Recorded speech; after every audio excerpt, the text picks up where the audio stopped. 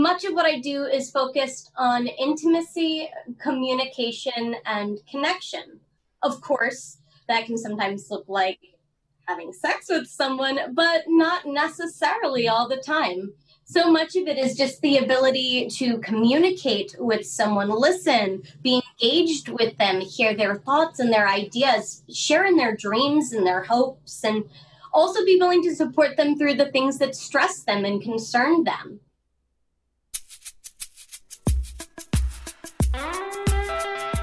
Welcome to Conversations with Connors, a NetworkWise podcast, and I'm your host, Adam Connors. NetworkWise trains and educates individuals and organizations in the science and art of networking to accelerate sales, personal development, and career opportunities. In Conversations with Connors, I talk with a variety of highly successful individuals in order to gain insights on how they built, maintained, and cultivated their relationships in order to live a life by design, not by default. My guest on this episode is Alice Little. She's America's most successful sex worker. And when I say that, immediate assumptions may come to mind.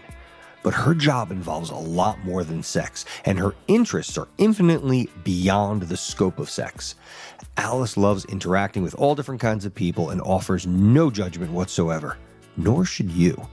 And she works to help people make their lives better, and her services involve lots of support that doesn't require any physicality at all. That's why she's still been able to have so much success during the pandemic, even when brothels are forced to remain closed. Any stigma you have of the sex industry or of sex workers in general are likely to be lessened or disappear altogether once you get to the end of this episode. So, without further ado, let's dive right into my conversation with Alice Little. Enjoy. I got to tell you, it is with great pleasure, Alice, that I welcome you to Conversations with Connors. This was a long time in the making. I don't know if you remember, but I actually went back to my phone to look at when we had first connected, and it was back in May of 2018, and the goal was for us to do the show in person. That's usually how I do all my shows, and our schedules just didn't align. So I guess in years to come, when people are going to ask me, what good came out of this recent pandemic, I'm going to tell them that you and I made this happen. How about that?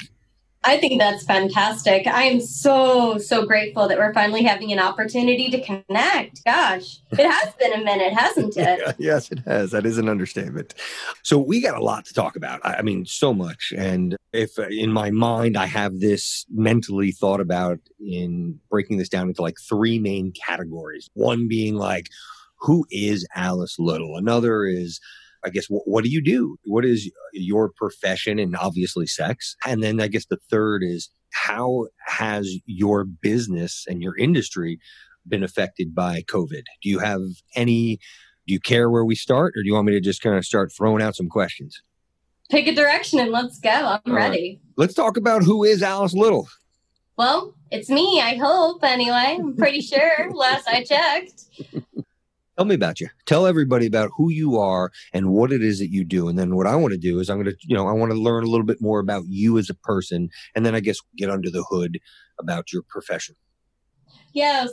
So I am America's most successful legal sex worker. I work at a legal brothel in Nevada for the past 5 years now. I absolutely love people. I am one of those diehard people. Like, I live for that human interaction. And I find that when we allow ourselves to connect with someone without any sort of judgment or pretense, we're able to learn a lot more, not just about them, but about ourselves as well. Other things about me: I am a horse person, avid outdoor hobbyist. I go horseback riding, 2-3 times a week easily. I also have 2 chihuahuas, a cute little one-eared cat named Luna, and a mini pig named Wanda. So definitely an animal lover as well. What's a mini pig?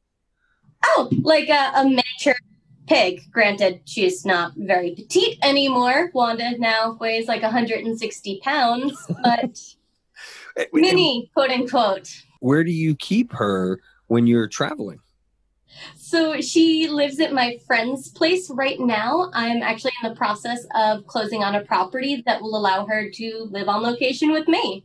All right. Congratulations on that. That's Thank great. you. So what would you like your epitaph to say, Allison?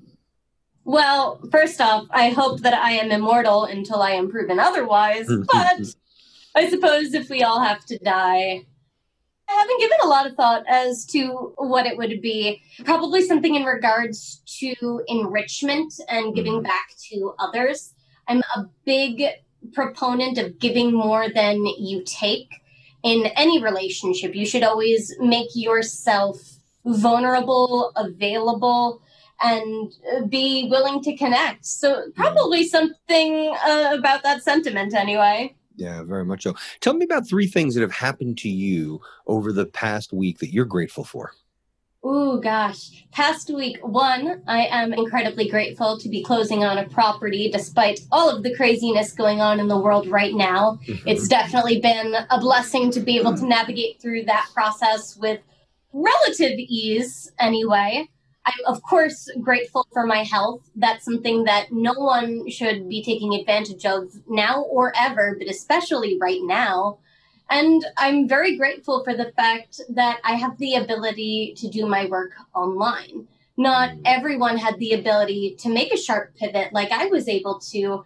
And as a consequence of that, we're seeing millions of Americans unemployed and suffering. So I'm just very grateful for the ability to work in the way that I do. Let's talk about that. So if you don't mind, explain to those who aren't familiar with what a sex worker does. And then I'd like to talk about, again, what you do, how you do it, the kinds of people that you serve, and then talk about how you've been able to transition. Yes. So when most people think of a sex worker, they have a mental picture of a 6-foot-tall, curvaceous blonde with implants wearing lingerie in a dark, smoky parlor. That's pretty much the exact opposite of who a sex worker actually is. As to myself, I'm a 4'8", very petite redhead with a very diverse background. And so much of what I do is not sex focused, despite the name being sex worker. Much of what I do is focused on intimacy, communication, and connection. Of course, that can sometimes look like having sex with someone, but not necessarily all the time. So much of it is just the ability to communicate with someone, listen, be engaged with them, hear their thoughts and their ideas, share in their dreams and their hopes, and also be willing to support them through the things that stress them and concern them. I work with all sorts of people. The only way in which I discriminate is that one must be of legal age to visit a legal brothel. You do have to be 18 and up or 21 and up, depending on the county. Other than that, I see men, I see women, I see folks that are trans, I see folks that are married, folks that are single, men, women, all sorts. And what I do with them is fulfill a need that they have in their lives that they aren't able to meet through their current relationships. And at the same time, I'm also teaching them how to have better relationships throughout the entire duration of their lives. So prior to COVID-19, that looked like setting up dates with people in person where we might go to a restaurant and have kind of a first date experience. And I'll share with the nervous virgin different topics that are appropriate for a first date. Like, hey, you don't really need to talk about what your desire for children are. Like, that's not a first date conversation. Save that for down the road there. Whereas now that we're in this place of social distancing, everything is having to happen remotely, which is a very unique challenge in the communication sphere because so much of communication is nonverbal. It's body language. And through Zoom or Skype or these different platforms, we're most of the time getting a head and shoulders view of someone. So it's required a little bit of adapting, some creativity, but I've definitely been able to switch my business to more of an online and socially distanced approved model. That's great. It's interesting. So when people come to see you or to be with you, do they know ahead of time what it is that they really need? Or this is something that you discover through the course of a discovery phase of getting to know them? It tends to be a combination of both. I really don't make generalities about my guests because the last thing I ever want to do is have a preconceived notion of who someone is and why they are there before I have the ability to actually meet with them face to face. In my opinion, we all have several different styles of communication. And our written form of communication, email, text message, oftentimes varies greatly from the way that we communicate face to face or over the phone. As such, people may articulate one thing through email, and yet when I meet them face to face, I come to find that their needs actually are completely different and varied. So I try not to think too far ahead about, well, what is it that this person is coming here for? Instead, I allow myself to be inquisitive. I want to get to know them. Who are they? What drives them? What motivates them? What are their fears, their hopes, their desires? And what role can I play within their lives? So someone may come to me, let's say a husband and wife, and they're interested in spicing things up in the bedroom. And we start talking about that. And before we start even talking about the bedroom, I'm able to see that there's a breakdown in the way that these two people are communicating with each other, where maybe he's dominating the conversation and she's left nodding her head in response, or perhaps she's uncomfortable talking about sex and is kind of shy and hesitant, and we've got to examine that before we can really delve into the heart of the challenge ahead of us. And what qualified you for this? Because a lot of this is really psychological. I mean, how much of this is intuitive? How much of this is stuff that you've learned on the job? How much of this is stuff that you've just learned about, whether it's through formal education or just, self-improvement? I am college educated. I've got degrees in psychology, sociology, physiology, and anatomy, all 2-year degrees, nothing fleshed out to the full realization of a doctoral degree or anything, complemented with a ridiculous amount of reading and real life experience. When I was 18, I was very lucky and had the ability to work at my first job in college was working at the front desk of a BDSM dungeon in New York City, where people would come for different domination or submission type services. That gave me a real insight into the kinds of things that people may be interested in and why they are interested in them. And that experience really was compounded over the years. I was traveling around the country as a sex educator prior to working at the Bunny Ranch. So when I actually started working at the ranch about 5 years ago, I already was bringing a good 5-6 years worth of knowledge and experience and history to the table with me. So when people, I guess now because of your celebrity, it's a little different, but I guess in the beginning, when people are coming to the Bunny Ranch, how does it work? Are they seeing profiles online and they know who it is that they're looking to speak with or have an experience with? Or do they go there and they have an opportunity to sit and have like some kind of preliminary conversation with you and whomever else might be there? Like, how does that work? How do you get chosen, or do you choose them? So there's a few different ways in which guests are able to meet ladies. The first is simply walking in through the door without an appointment. When you walk in through the door, they will hit a little button or a bell that is going to call all of the available ladies to the front parlor. It lets them know, hey, we have company. At that point, the ladies are going to stand in a line and introduce themselves by name, and you will then have the ability to walk over to the lady you're most interested in, take her by the hand, and then tour the facilities with her. That tour inevitably concludes in her bedroom, where you will then have an opportunity to discuss services, or you could then return to the parlor and instead choose to connect with the second lady.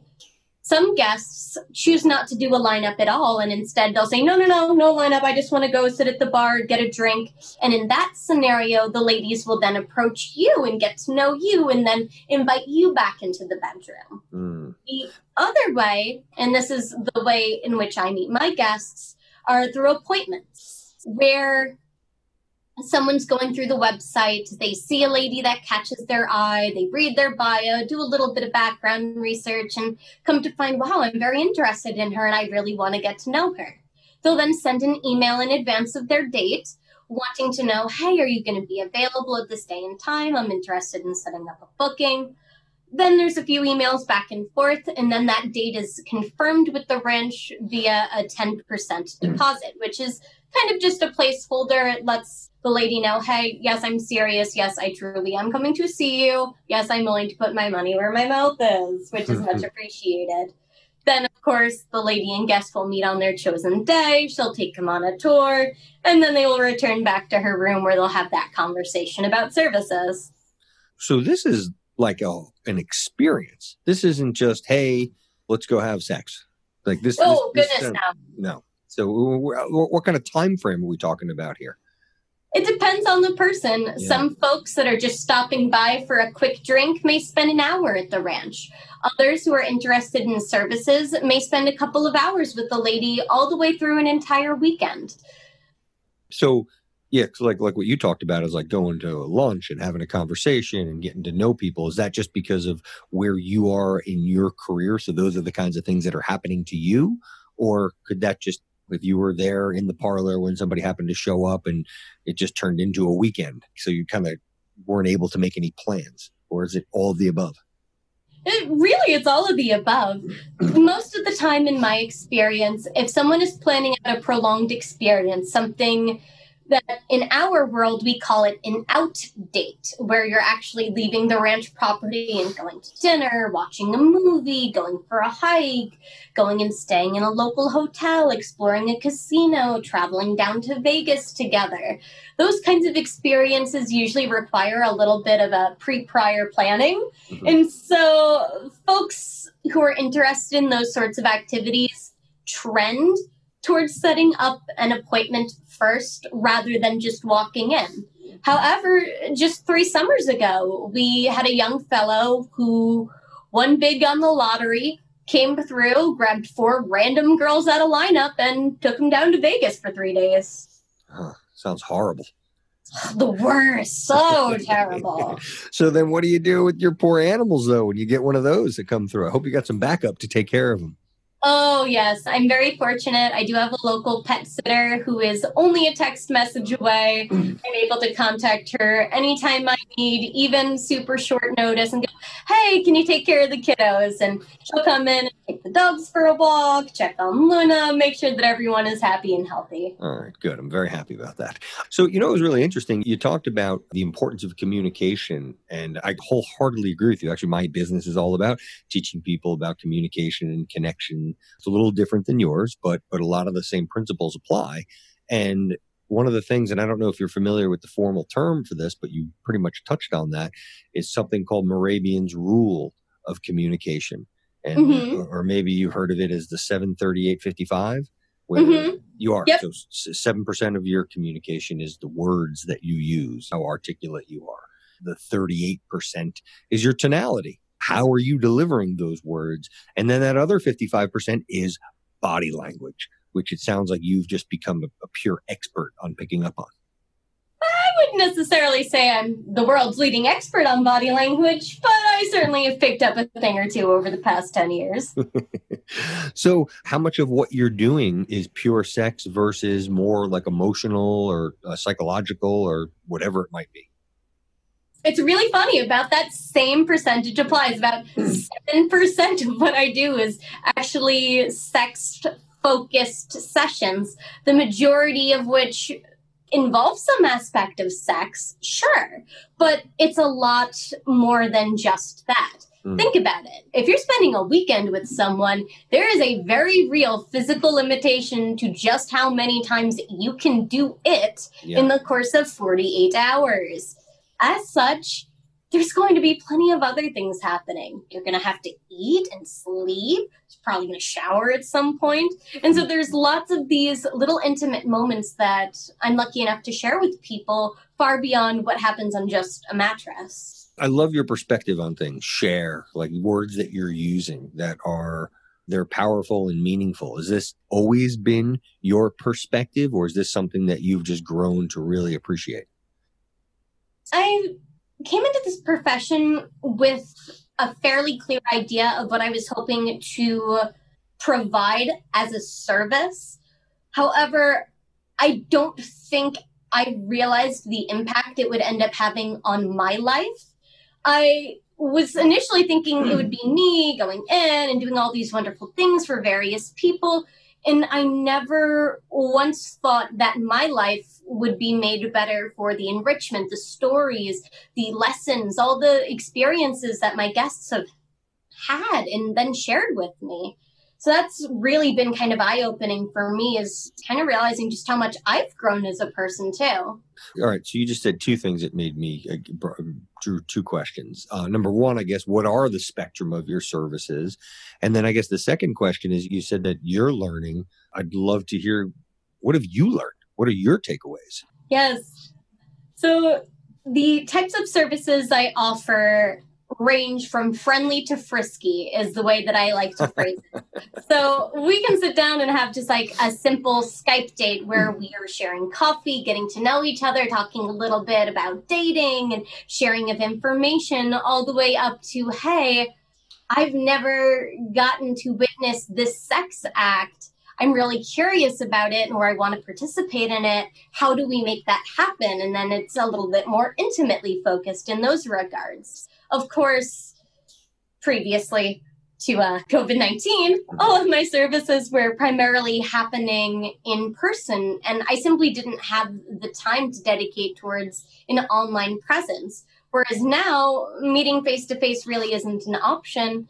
And so my services have changed fairly dramatically. I pretty much had to do a complete business pivot in about 2 weeks' time in order to get through this crisis. So now I offer Skype or Zoom dates where we can start with nice dinner, go for a walk, share a picnic, all the way to mentoring and helping couples get through this pandemic without getting a divorce on the other side of it.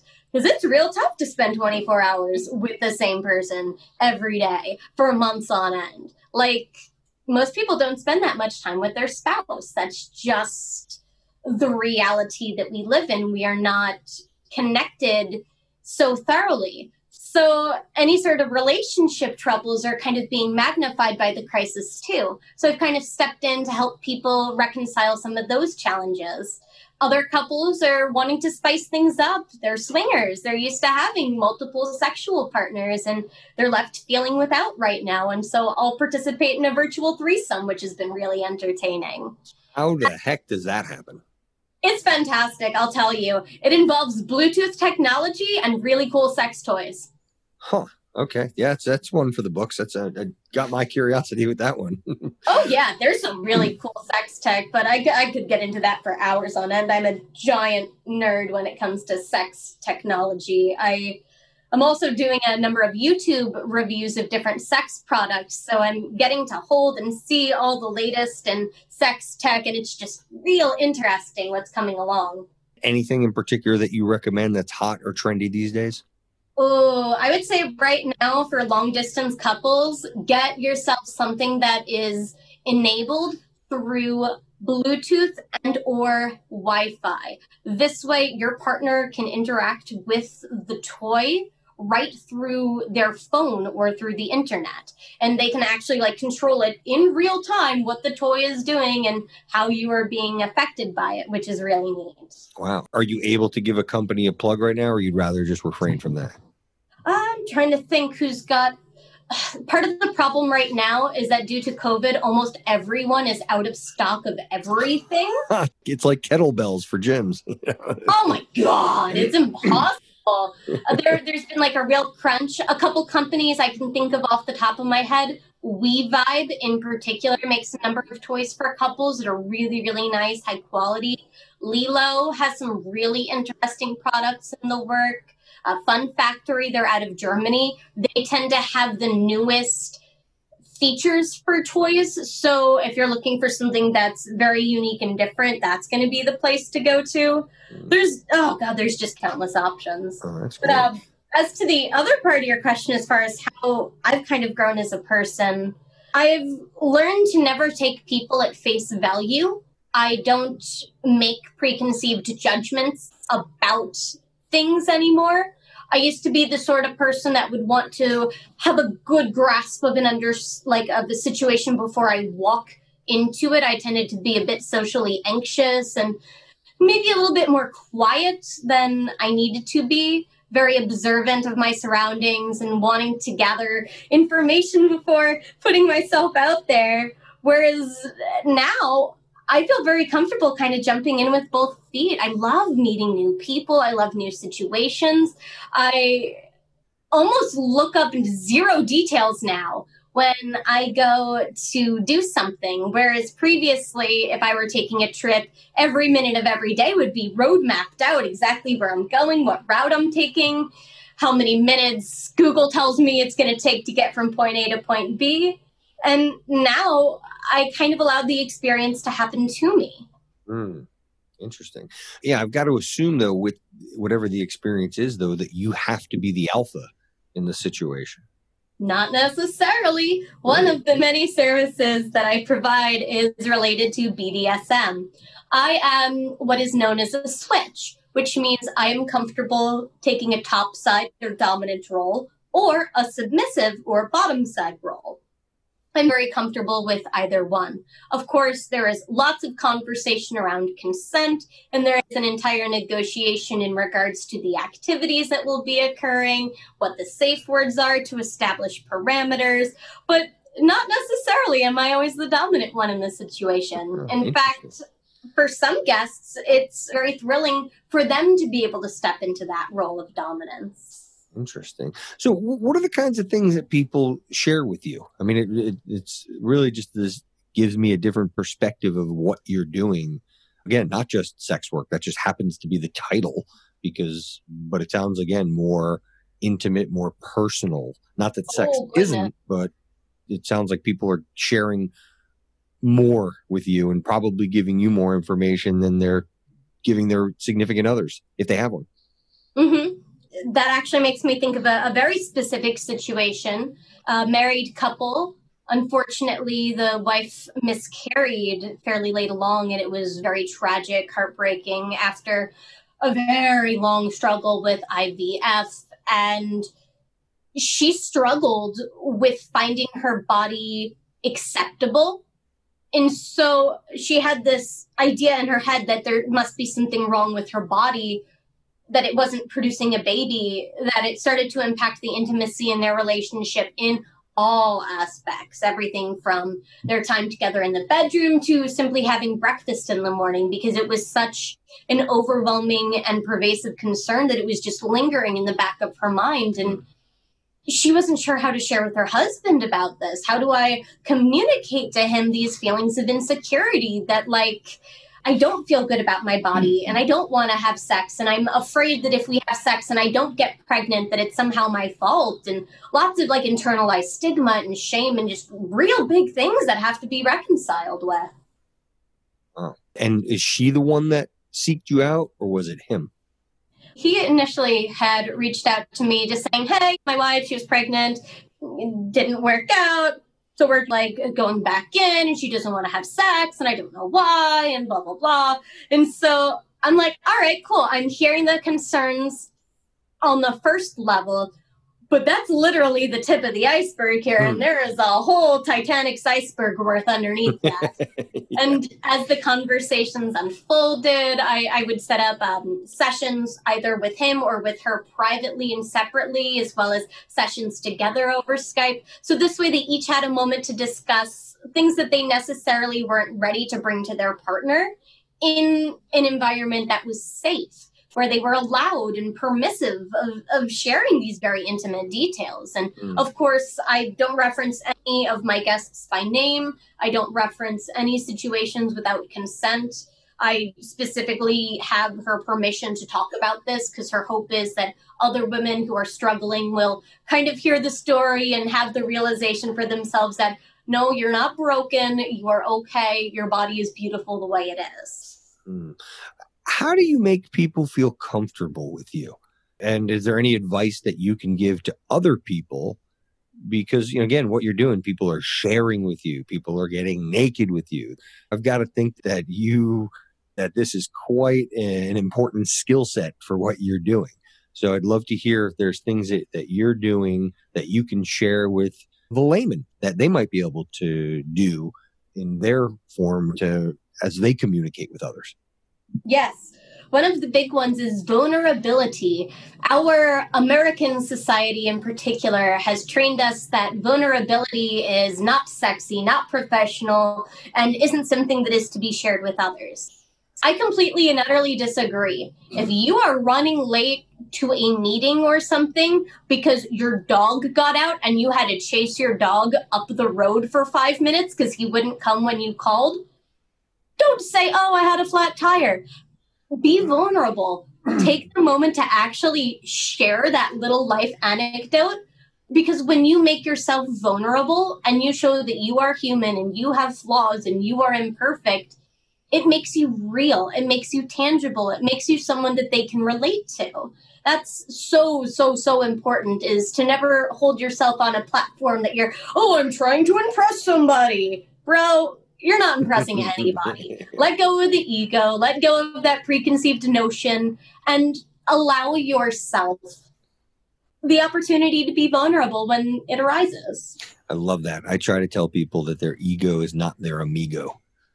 It's not. Number one reason, and I have heard this from countless women, number one turnoff is too big of an ego. Well, what about you? What's your favorite type of client? And I guess, do you have repeat clients, or are you seeing more like one and done, or? Oh gosh, I have all sorts of different relationships with my guests. I have some that come for a specific moment. For example, a virgin is coming to lose their virginity. That tends to be, we meet, we have our experience, they go on their merry way. Maybe they text me a few follow-up questions, dating questions, advice questions, but we only see each other that one time. Whereas other guests, we absolutely do have an ongoing relationship where we're connecting and communicating, oftentimes through either text message or Skype, and then setting up bookings in person throughout the year, which is really enjoyable. As to my favorite kind of client, oh gosh, it's really hard to say that I have a favorite. I love people so much, and the varied nature of people is something that I find very attractive about this line of work. Yeah. Let's go with intellectuals. I love intellectuals. I love people that are knowledgeable about a particular subject or category and wanting to share that with others. I think that's a very attractive quality, and I also love learning. So anytime somebody wants to get into the nitty-gritty of how the mechanics of solar gliders work, I'm totally here for that conversation. That sounds great. So, all right, well, let me ask you this then. I can't imagine that you're attracted to all of your clients. So how do you get over some of the lack of attraction? I believe that every single person has qualities that are attractive and qualities that aren't attractive. It's what you choose to focus on in the moment that is going to direct what your response is. So let's go ahead and say I have a guest who has opposing politics. In my personal life, that would probably be the sort of turnoff where I don't necessarily know if we're going to be long-term compatible. In a professional relationship, however, politics don't really factor into the types of connection that we're going to be having in this moment. And so I'm able to choose to overlook qualities that I may not necessarily find attractive in that moment, and instead focus on the fact that, hey, this is a person that maybe has different conservative or whatever the views are, but they're also a very caring person who's doing art therapy with young children and volunteering their time and their experience to connect with kids on the autism spectrum and give them a new medium to communicate through, and using drawings and paintings. That's incredibly attractive. That's a wonderful character trait. I find that to be very admirable. So I can absolutely overlook someone's personal politics and instead focus on the aspects of them that I do appreciate. I love that, because that which you focus on will grow. So I think that's excellent. So you mentioned a couple of times about COVID, and I'd love to hear more about how this pandemic has affected your business. And then I want to start talking about the Bunny Ranch. I got so many questions with this. So if you don't mind, just give a quick overview of like how this has affected your business. How one day, all of a sudden, you couldn't meet somebody in person, so you had to go online. When did the epiphany come? Like, holy shit, I need to change the business. Like, this is going to be here for a long time, so I need to either evolve or die. And then what were the steps that you took? Well, it's important to note that this is the first time in history that the Nevada brothels have ever been closed since their opening in the 1970s, including the AIDS epidemic. The branches remained open through the entirety of the AIDS epidemic because of the availability of testing. Of course, this epidemic go around is a little bit different. And as such, it did require the Bunny Ranch to close to in-person services. And we received about 48 hours warning as to, hey, this is going to be it. I started strategizing almost right away. Like, I kind of feel like I rolled out of bed and hit the ground running, in the sense that I knew hesitating and flip-flopping back and forth and taking a bunch of time to decide what to do wasn't necessarily going to serve my main objective, which is I need to figure this out fast and make something that is functional, sustainable, and also realistically profitable. Because at the end of the day, I need to think about the fact that, hey, like every other human being on this planet, I too do have bills to pay. So I first took a look at my current online offerings and started to expand the platforms that I already have. Figure, raise the floor before you raise the ceiling. So Patreon, I stepped up and started a new program since folks were going to be at home, called the Try Team, where I send out a new toy in the mail each month, along with a 10-minute how-to video. So this way people have something to do during their off hours. It ended up being super successful, completely sold out of memberships, had to turn around and import a whole bunch more toys because I ran out of the first lot of things, which was great. And once I felt that I had optimized all of my existing online presences, I then started to adapt my in-person services to a virtual platform. I started by writing down a list of what ideas I had, just all of them without judgment, anything and everything that came to mind, and then started to siphon through about which ones were actually possible and started going through the list and crossing things off. And I was really only left with like 2 or 3 true solutions. First being OnlyFans, which is a very new platform, which is quite exciting for sex workers in that it gives a larger percentage to sex workers than any previous clip or cam website, which is fantastic. Second, I looked into how could I connect with people in a way that fulfilled their emotional needs during this time, both intimate, personal, emotional, all the different things that people were being affected by. And then I worked on a marketing campaign to share the news of these new services with my guests. I had previously built up a pretty nice sized email list for myself and reached out to folks through that email list and said, hi, here's what I am doing through this. Here's how you can show your support for me. And here's the types of things I would like to be able to do for you during the pandemic to benefit your life and make your COVID-19 experience a little bit more easy breezy. And how'd you know how to do all this stuff? The internet, Google, Udemy. Udemy is a good one. Yeah. YouTube is great. Anytime I don't know how to do something, I just Google it. How to make mailing list. What's the process? What does it look like? Okay, so I can use this thing or that thing. Okay, so I can download a template here. And, okay, so this is the size of the graphics here. How do I resize the graphics? Whatever it was that I needed to know knowledge-wise, it was very, okay, well, I guess I better figure out how to teach myself. So I've learned a little bit of graphic design, a bit of marketing, online strategy, search engine optimization, all sorts of different skills that I didn't have previously. Interesting. Now, were you able to leverage any of the relationships that people have, whether it's clients or friends that advised you, or this is strictly... Some people offered with certain aspects of things. For example, I had my YouTube channel go down at one point in time, and I reached out to a guest that just so happened to work for Google who was able to internally escalate the problem and get my channel restored a little bit quicker.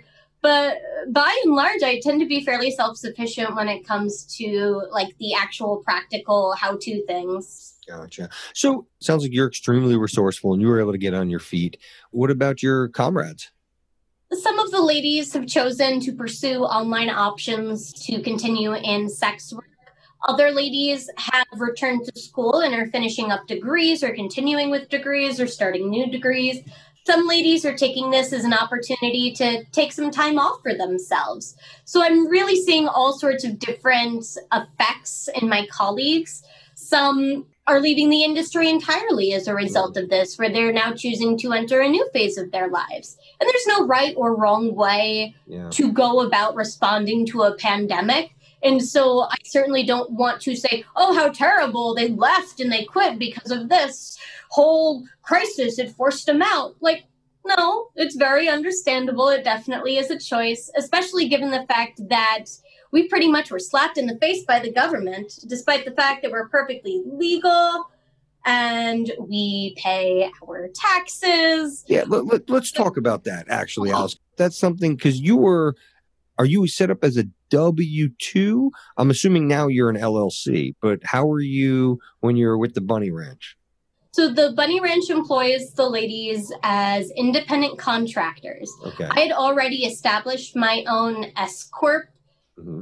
And so how it would work is that the ranch technically would then pay the S-Corp, and then I pay myself out of the S-Corp via that whole process, which God's all bless my accountant set all that wonderful stuff up for me. Okay. So let me ask you this then. Were you able to get PPL money? No, we got nothing. We got a big fat middle finger from the government. But you pay taxes. Oh, I paid 6 figures in taxes. Oh, do I pay my taxes? Yeah, I have a lot of feelings about that. Wow. The government took a Clinton-era clause that excluded any and all adult industry businesses from PPP or SBA loans. We were excluded from everything. So that's part of the reason, too, why a lot of the sex toy companies are struggling with inventory right now, is because guess what? Guess who didn't get any money from the government to help float them through? Oh, wow. So all the brothel workers, all of the entertainers, go dancers, sex toy companies, manufacturers, distributors, and wholesalers, no one got anything. What about the Bunny Ranch? You know, I've got some really upset feelings about that. I found out about a week ago that the Bunny Ranch essentially used a shell corporation to receive money.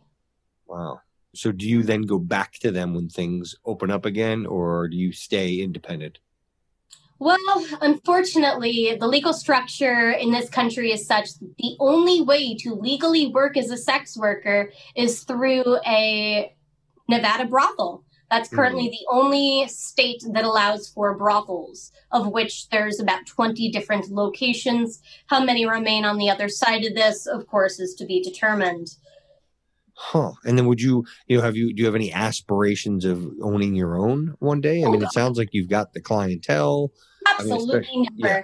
I would never want to own a brothel. In the past, I said I did want to own a brothel, but over the past 5 years, my opinion of that has dramatically changed, and here's why. Legalization isn't necessarily the be-all, end-all answer for sex work in America. What we actually need is decriminalization and legalization. We can't just have a partied system that allows for rich brothel business owners to take 50% of the workers' money because they have no option to work otherwise, which is the customary cut that all the Nevada brothels currently take. It's really upsetting to me because there are no options for true independent work that are legal. The ladies have no choice but to work through one of these locations. And if you're a man, forget it. If you're trans, forget it. If you're non-binary, good luck to you. Wow. It's very limited. And I have to acknowledge that I am ridiculously lucky and privileged to have the success that I have had within that legal environment. But it would be foolish of me to not acknowledge the fact that there is a huge sector of sex workers, the majority of sex workers, that are not being served by the Nevada brothels. That's maybe that's going to lead. Wow. Of sex work in this country. If that, the rest all happens independently and unfortunately in a very criminalized environment, which shouldn't be the case between consenting adults, in my opinion. Yeah, so that's just going to lead to abuse. That's what's going to lead to disease. That's what's going to lead to just all these other issues that give this a bad name. Mm-hmm. Whereas if we decriminalize it, destigmatize it, and create a system that allows women to get tested. I say women, I really should say sex workers, because I just don't want it to be for female sex workers. I want this to be for all sex workers. There's got to be systems in place that allow for testing, tracking, kind of similar to the way that the porn industry does. They have a talent testing system online. The workers go in, they fill it out, they go to their local location, they do the test, the results get loaded up there, and then they're able to select who those results get shared with, specific agencies or other talent.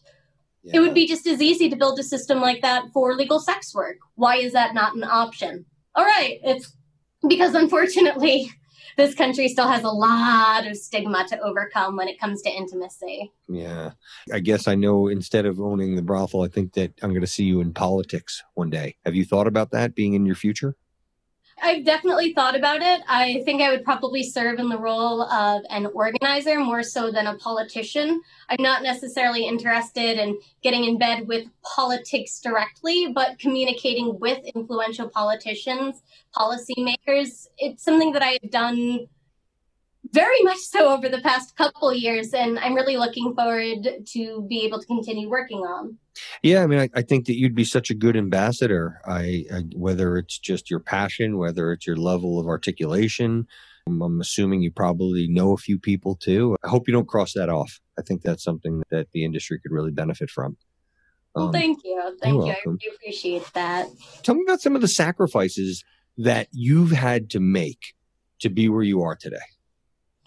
Well, first, in order to do this full time, I had to relocate across the country to Nevada to be able to do so legally. So it determined where I live. Additionally, because of the fact that there's a very strict testing schedule that's based only in Nevada, it limits how much I am able to travel because I need to be in Nevada on Wednesdays to be able to go through the testing process. I can't just pop into an outside lab. Every Wednesday, it's a weekly test as required.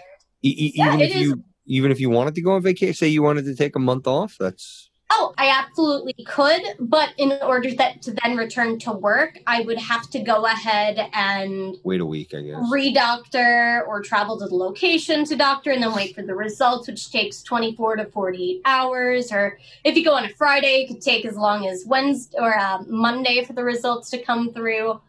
And it made it very difficult to travel. So if I wanted to take time off, what I'd usually do is have to plan it to be exactly 6 days of travel. So I'd be returning in time to doctor on Wednesday. Oh, gosh, that's a lot. I'm sure. I'm sorry, I cut you off. Were there other things that you've had to sacrifice? Some friendships. There definitely were some of my friends that did not see eye to eye with me on this career and the fact that this is not exploitative, that this is very consensual, that this is a choice that I am making of my own free will and volition. I'm certainly not trafficked. And unfortunately, some people were unable to overcome the differentiation between what sex work is and what sex trafficking is. There's a very real difference between those two. Yeah, I think that's a shame. I'm sorry that you've had to deal with that. Sometimes the best investments are those you don't make. So if those relationships, there will be a lot of time that you have to put forth into those relationships, and if they don't reciprocate, then I'm sorry that they didn't work out. But I think it's ultimately to your benefit. Well, thank you. It's all a part of life. We grow as people, and the hope is that we surround ourselves with like-minded individuals that are also growing. Yeah. I don't know. I just feel like we're very much so the product of the people that we spend our time and attention with. And so I'm very careful as to what I focus on who I'm talking to, what kind of influences I'm inviting into my life, and anything I don't want in my life, I don't invite into my life. Good for you. I love Jim Rohn, who is, I think, Tony Robbins' kind of like mentor, once said that you're the average of the 5 people that you spend the most time with. Health, wealth, all those things, everything. Mm-hmm. So, yeah, I'm with you. Now, but don't people realize that we need sex, right? You agree with that? I believe so. And I would say Maslow's hierarchy of needs says so, which is a pretty well relied upon psychological piece of evidence. But, you know, I'm just a casual sex worker over here. So, I mean, I might be a little bit skewed in my perception of what I believe to be a need, but I've gotten to see the very real consequences that affect people when their intimate needs aren't being met, whether that's actual physical penetrative sex or that emotional closeness, words of affirmation, getting to be held, that physical touch, whatever it is that somebody so needs to fulfill that intimate need, that sexual need. When they go without it, it absolutely has a negative consequence. So to me, that says it's pretty essential. Yep. What do you think are some of the biggest misunderstandings, or maybe it's misconceptions, when it comes to sex? One of the biggest misconceptions when it comes to sex is that sex is over when the man finishes. Sorry, buddy. That's not the ending point of sex. At that point, you should then roll over, communicate with your partner, and find out, hey, how are you feeling? Is there anything else you want to explore? It's not just about your personal pleasure, but also the pleasure of your partner. Another misconception is that sex is supposed to be quiet or sex is supposed to be loud. Sex isn't supposed to be anything other than what feels right to you. So to look to porn or something that you've seen online and say, oh, that's what sex is, probably isn't the world's greatest example. A lot of people think that sex starts in the bedroom, and it doesn't. Sex and intimacy start outside of the bedroom and inevitably come into play in the bedroom. So like what's going on in your relationship outside of the sphere of sex is absolutely going to impact the quality of sex you're having. If you're very communicative with your partner, you're open, you're explorative, and you have this great exchange happening back and forth, you're probably going to have a wonderful love life. However, if you're more reserved, quiet, and held back, probably not going to be quite as successful. Have you ever, or are you familiar with the term sexual surrogacy? Yes, very much so. So can you educate those who aren't? Yes. So there's a few different models of sexual surrogacy, but essentially it distills down to a provider or a qualified individual that is going to be connecting with an individual sexually, typically through a therapeutic type model, where everything is going to be broken down step by step. This is particularly useful for those that are on the autism spectrum. This is useful for survivors of sexual abuse or any sort of sexual violence. It gives an opportunity to reconnect to the act of intimacy without necessarily establishing that long-term relationship. The nature of the relationship is very therapeutically grounded most of the time. I mean, have you worked with people like that need these types of, that need the surrogacy? Mm-hmm. I do have a number of guests. I particularly mentioned guests that are on the autism spectrum, as that's kind of a minor specialty, if you want to use that word. Mm-hmm. I feel very drawn to and connected to individuals that are neurodiverse. I enjoy the way that they think, the way that the world is processed, and that tends to carry over into the bedroom as well, where the communication in the bedroom is a little bit different. The act of sex is a little bit different. Sometimes there's sensory processing issues that need to be overcome in order for sex to be enjoyable. For example, one guest I have is very uncomfortable with soft touch. They only want deep, hard pressure touch. They don't like fingers tracing over the skin. That's like a sensory overload. But they wanted to overcome that and find out how that could feel pleasurable.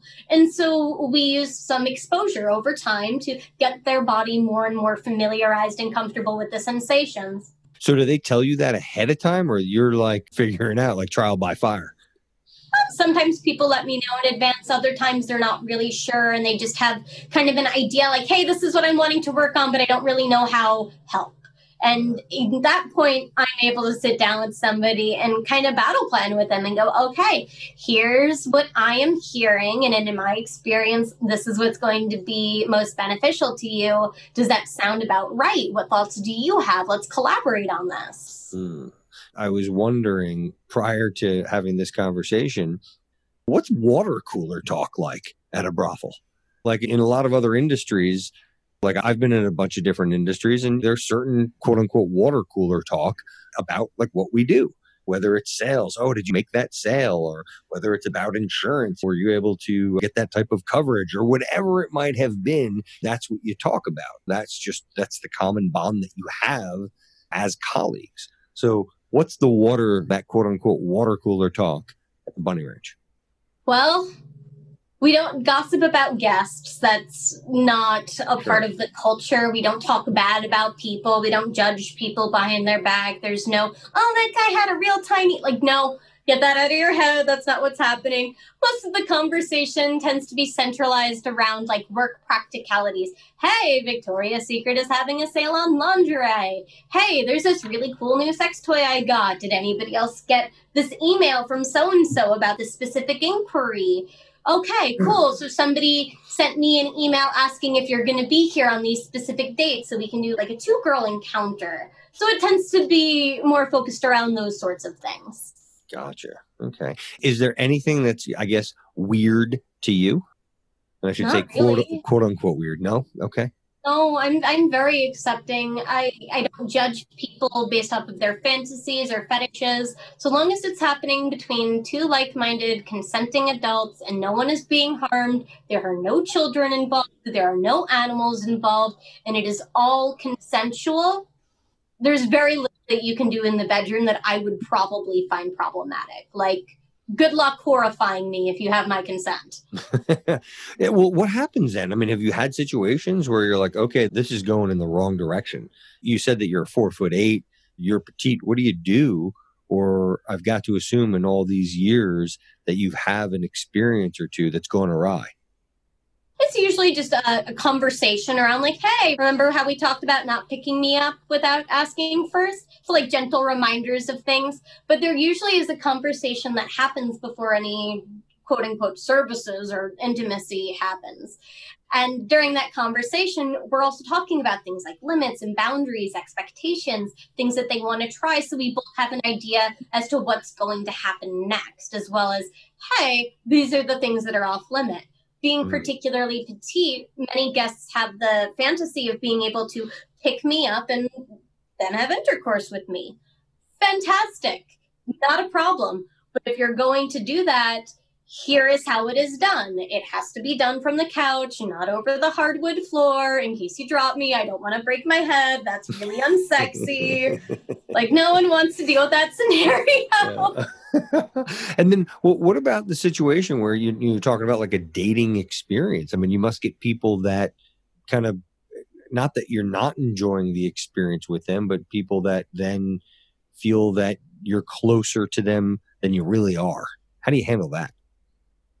I use the concept of bounded intimacy, which is something that is also used in the psychology field, which is the feelings and emotions that we are sharing in this space are consensual, so long as they remain within this space. This is the constraints of this type of relationship, and so long as the boundaries of that relationship are respected, we're good to go. Within that, however, we can discuss all sorts of things. For example, some guests enjoy the concept of love. They want to be able to say, hey, I love you. And they want me to be able to say, yes, I love you too. So we'll talk about that. What does love mean? What does that mean for the two of us? How are we defining that? What is the nature of our relationship? And I really do believe that with quality communication, you can set up almost any type of relationship that you're interested in. Wow. But it's all about, I guess, managing expectations and, creating those boundaries ahead of time. Mm-hmm. Yeah. And I just think that's important, not just for me, but also for the guests, that I'm not setting them up for failure either, because I want this to be a pleasurable, enjoyable experience for both of us. Yeah. Do you have any experiences that get requested more often than others? The primary service that I'm best known for is the Girlfriend Experience, or GFE, where I very much so am stepping into the role of being someone's girlfriend. I care very deeply for them. I'm interested in how their day is, their hobbies, their interests, dinner together, all sorts of different things can kind of comprise the GFE. I kind of hate the idea that we call it the quote-unquote girlfriend experience. I almost feel like it should say genuine friend experience instead of girlfriend experience, because it just feels like a very raw level of authenticity that is very rare outside of the sphere of sex work. What about, do you get any sexual requests that seem to be that you're getting more often than others? There's your standard things, your 2-girl encounters, your first-time kink encounters, role-play encounters. One in particular that folks tend to reach out to me for is BDSM education, learning how they can bring kink into their relationships in a way that is safe, sane, and consensual. Gotcha. What was the best advice somebody ever gave you? Best advice that somebody ever gave me was don't read the comments section. Just, hey, you do your work for you. You create your content for your audience. And those who are interested in your message are going to find your message. Don't devote energy and attention to naysayers and negativity. That's not going to actually serve you. Yeah. Who's had the biggest impact on your life? It's so tough to say that it's like a single individual, because I'm so tempted to be like TED Talks. TED Talks are the individual that have had the biggest impact in my life. Any ones in particular? I'm a big TED Talk person. Oh God, so many. Like the neuroscientist who talked about the process of what she described as losing her mind and then regaining her mind. I thought that one was particularly fascinating. There's been ones on motivation and the concept of how we motivate ourselves and what motivates us and how that varies from person to person and how can we harness that and use it. Gosh, there's just, there's so many. I'll tell you one that I heard again this morning. I said this morning, I've lost track of days and times. It could have been a month ago, but you reminded me of it. And that was when you talked about Maslow's hierarchy. I was listening to, I think it was Angela Duckworth, and she's the person that's best known for grit. I love her. But she's fantastic. But what was interesting that I learned from her is that you talked about Maslow's hierarchy of needs.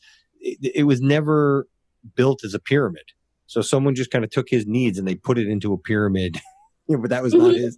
So I was something that I thought was really interesting. Thought I'd share. So I see that we're running out of time here. I got 2 more questions for you. Mm-hmm. First, if you had that most memorable sexual experience, I'd love to hear that. And then I got one other question. Well, if I have to pick a most memorable, I would say it would probably be the guest that was returning home from Afghanistan after losing both of his legs and losing most of the sensation in the lower half of his body due to an explosion.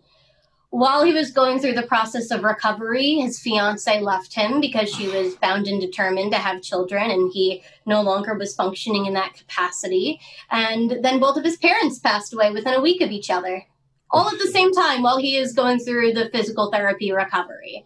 And so by the time that we finally were able to connect in person, there was just like this most tremendous release of emotion. I mean, it was like, I'm kind of struggling to put words to the feeling of it, but it was just like this baggage, this release where it was like, okay, you can take that deep breath now. And then we spent the next day discovering what does intimacy look like for him with his new body. What feels good? What doesn't feel good? How is this going to work? How do we redefine the act of sex that never actually involves penetration? And by the end of it, we just had the most amazing time. It was really wonderful. It's really hard to say that there's like one that really rises to the surface because there's just been so many moments. Yeah, but that's a good one. I'm going to give you I'll give you kudos on that one, Alice. So I'm conscious of your time. I could ask you questions for an eternity, but I'd like to ask you one more before I let you go. And that is, what question have I not asked you that I should have? Or I guess if you were interviewing Alice Little, what would you have asked? What can people at home do to show their support for sex workers? Ooh, there it is. See, I knew I had to ask that question. And what? Tell me the answer. It starts by the removal of sex-phobic and sex worker-phobic language. Whore, slut, taking these things and turning them into negativity. That's got to stop. That is a very simple thing that every single person can do, is stop sex shaming and stop degrading sex workers. Then the other thing that people can do is reach out to their local politicians in support of decriminalization, especially right now. Governments are looking at new solutions to problems. And right now, we're going to be in a giant freaking tax hole. I mean, we need money real bad. What better way to get more money than legalize $1 billion industry and tax it? That sounds like a real good solution to me to a problem. I agree. So what could they do? Like walk people through because the idea of this, I'm sure everyone that's listening right now agrees. They see this. You're a great ambassador. You really explained, you've educated on giving a bit other insight into how the industry works. So I'm assuming everyone that's listening, if they're still with us right now, they're in. So walk us through, is it a letter to a congressman? Is there a website? Like, let's try to make it as easy as possible for those to move forward. Yes, letters to congressmen tend to be quite effective, but not nearly as effective as it is to pick up your phone and actually call them. Prior to the pandemic, I would say if you live in a capital city, go and meet them in person. And post-pandemic, please do set up a time, talk with them, have this conversation.